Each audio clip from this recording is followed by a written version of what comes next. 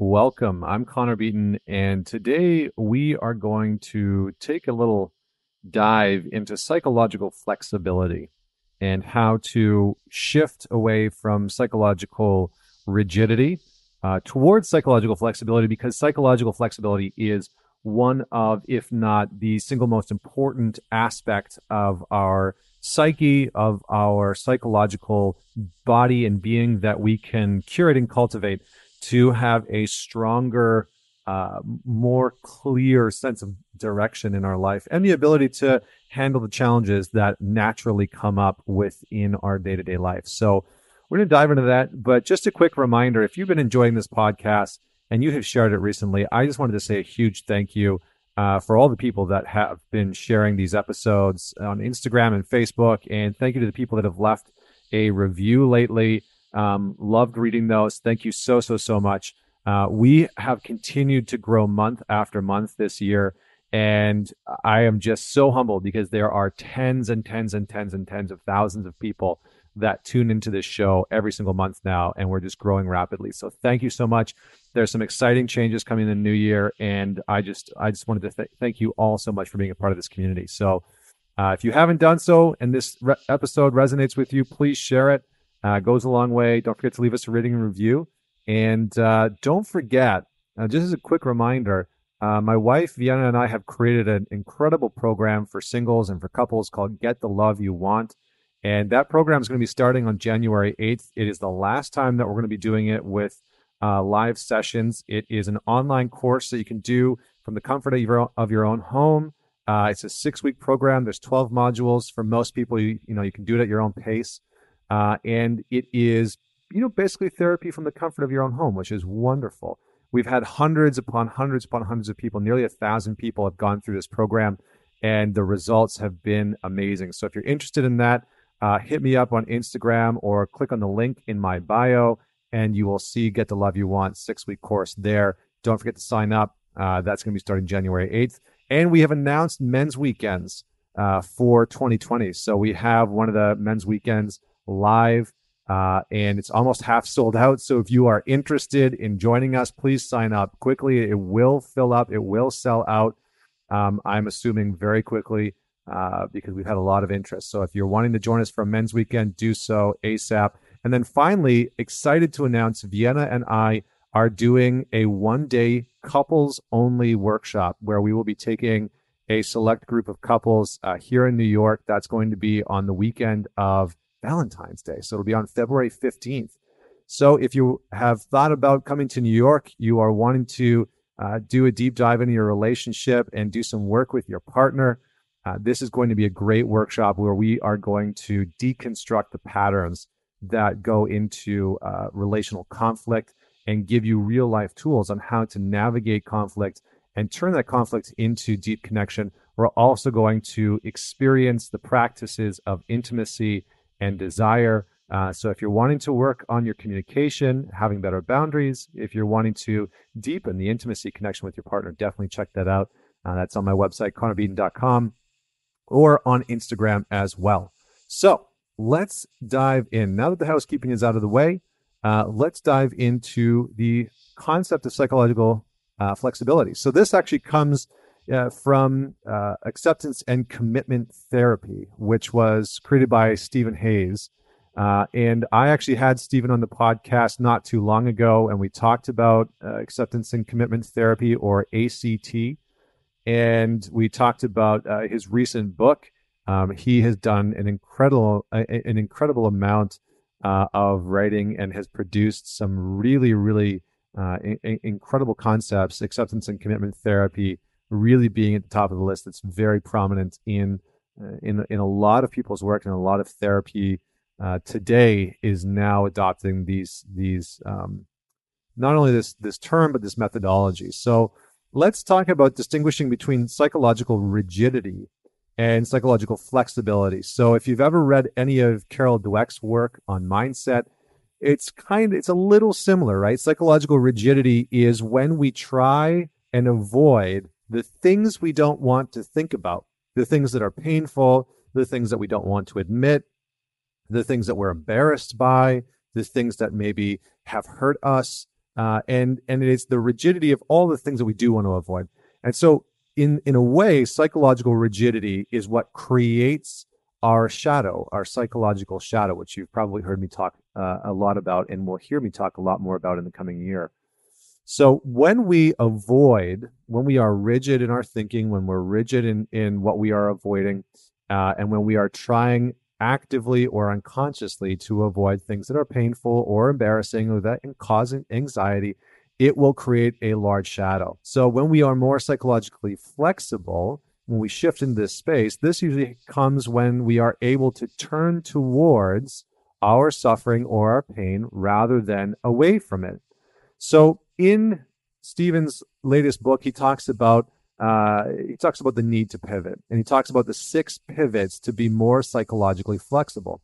So I'm going to outline them here and add just a little piece into each of them. And I hope that you enjoy this. I would encourage you to write them down if you can, and to look for the ways in which you can start to implement these pivots in your everyday life. So let's talk about pivot number 1. Pivot number 1 is diffusion. Now, this requires pivoting from cognitive fusion, or buying into our thoughts and never questioning them, or never setting the proper boundaries. So this means that rather than never questioning our thoughts, so let's say you and your partner have an argument, or you and your boss get into a conflict, and you have thoughts that start to come up, negative thoughts, self-deprecating thoughts, judgmental thoughts about the other person. Rather than fusing with those thoughts and accepting them at face value without questioning them, we pivot towards a space of starting to question whether or not those thoughts are actually true. And what this does is this creates a little bit of psychological distance between us and the thoughts that are just naturally occurring. Now, this in itself, this very first pivot can be absolutely monumental, because for most people, they never really challenge or question their internal dialogue. And so when a thought comes up of, oh, I hate that person, or oh, I'm really angry at that person, or I can't believe they said that or did that, we never really question whether or not the validity of that thought holds true, whether that thought should be taken at face value. So this requires us to just turn towards our thought, recognize what's coming up, and start to question, is that true? Do I really need to be so upset about this? Is it true that that person betrayed me? Or is the judgment that I have about that person accurate? Are my thoughts really truthful, or are they leading me astray? And we can start to discern and sort of diffuse some of the emotional weight that can happen because of those thoughts, simply by creating a little bit of distance and not fusing with them. Pivot number 2 is the pivot of self. Now, this requires us to pivot from a sorry, I almost had a little laugh there. I got this scene from Friends. I don't know if you guys remember this, if there's Friends watchers out there, but I remember back in the day watching Friends, and there was one episode where Ross wanted the guys, wanted Chandler and Joey. I think I'm getting his name wrong. Joey, to bring the couch up the stairs. He wanted to move a couch into his new apartment. And as they're moving the couch up the stairs, Ross is just constantly saying, pivot, pivot. And so if you're a Friends watcher like I was, I'm just getting a kick out of this because I'm saying pivot a whole bunch. So, okay, getting back on track.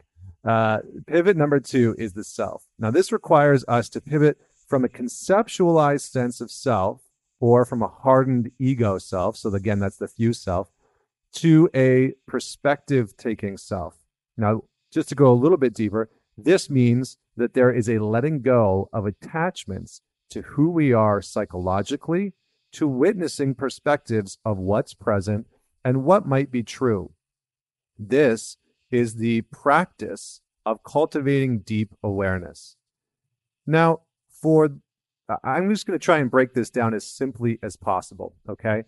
This is the difference between the me and the I. Now, if you have dove into some spiritual works, or if you've read spiritual works by people like Eckhart Tolle or Anthony DeMello, or whoever else you might listen to, Alan Watts, etc., they talk about the me and the I. And this practice of pivoting from within the self is really a practice of creating a little bit of separation between me and I. So me is described as our ego, our identity, everything that we would constitute as our identity, right? What we think we like to eat, what we think we like to do, what we think our strengths are and our gifts are and our pitfalls and our insecurities, etc. And the I, the true sense of the I, which Stephen Hayes talks about in this book and that a lot of spiritual teachers talk about, people like Michael Singer in the Surrender Experiment, they talk about the I as the transcended I. Now, the transcended I, in its simplest terms, is the form of pure awareness, okay? Ram Dass calls it loving awareness, right? It is just the space of awareness. Awareness watching what is, awareness watching the thoughts that come up, the emotions that are present, the experiences that we're having, the desires that we have, etc. So this pivot number 2, is the pivot towards the transcended self. And we create a little bit of space between the awareness of I and everything else that's present, our thoughts, our experiences, our emotions. Then, once we have started to create a little bit of that space, we can start to see what's happening within us. We can start to see what our thoughts are, and we can see the emotions that are present, and we don't need to attach to them. We don't need to fuse to them. We don't need to act because of them. We can actually just witness them and become aware of what's present. Then we can move into pivot number 3, which is the platform of acceptance. Now, this pivot from avoidance to acceptance is monumental. It's incredibly important. We have to move away from trying to control our personal experience and the external events which give rise to them.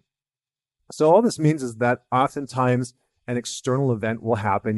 Your partner will say something, your boss will say something, an employee will comment on something, and that will, in course, bring up an emotion or a thought, right? Maybe it'll make you angry, maybe it makes you feel rejected or embarrassed.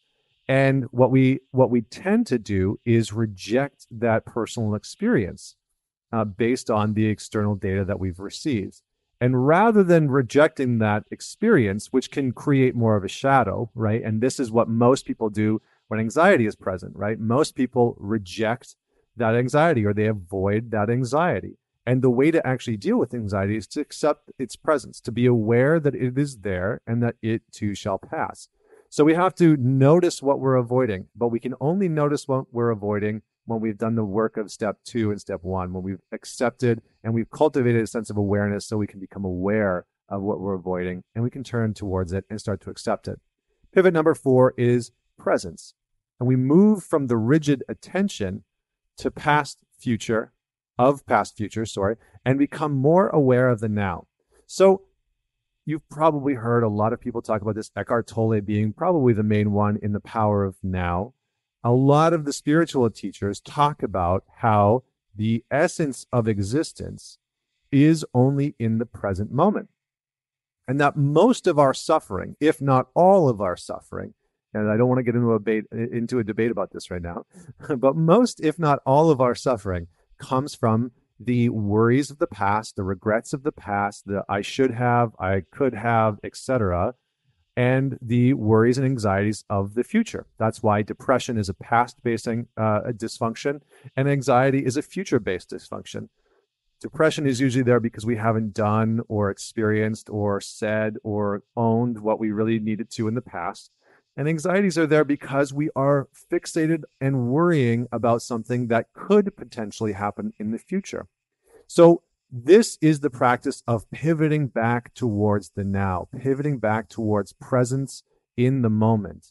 And to notice that the me, right, that version of our ego and our identity might be freaking out about what could happen tomorrow or what our girlfriend or boyfriend or husband or wife or child might say when we have the conversation with them about X, Y, and Z, and moving back into the present moment where everything is generally okay. Moving back into being aware of what's happening, being aware of our breath, being aware of our surroundings, being aware of the thoughts and the emotions that we're experiencing, and allowing for all of that allowing for ourselves to accept all of that as much as we can. Now, number 5 is the pivot of values. Now, this pivot is basically from being socially compliant and socially compliant to the social goals and expectations and values that society or your family or friends have put on you, to a space of self-chosen values. Now, here's the catch.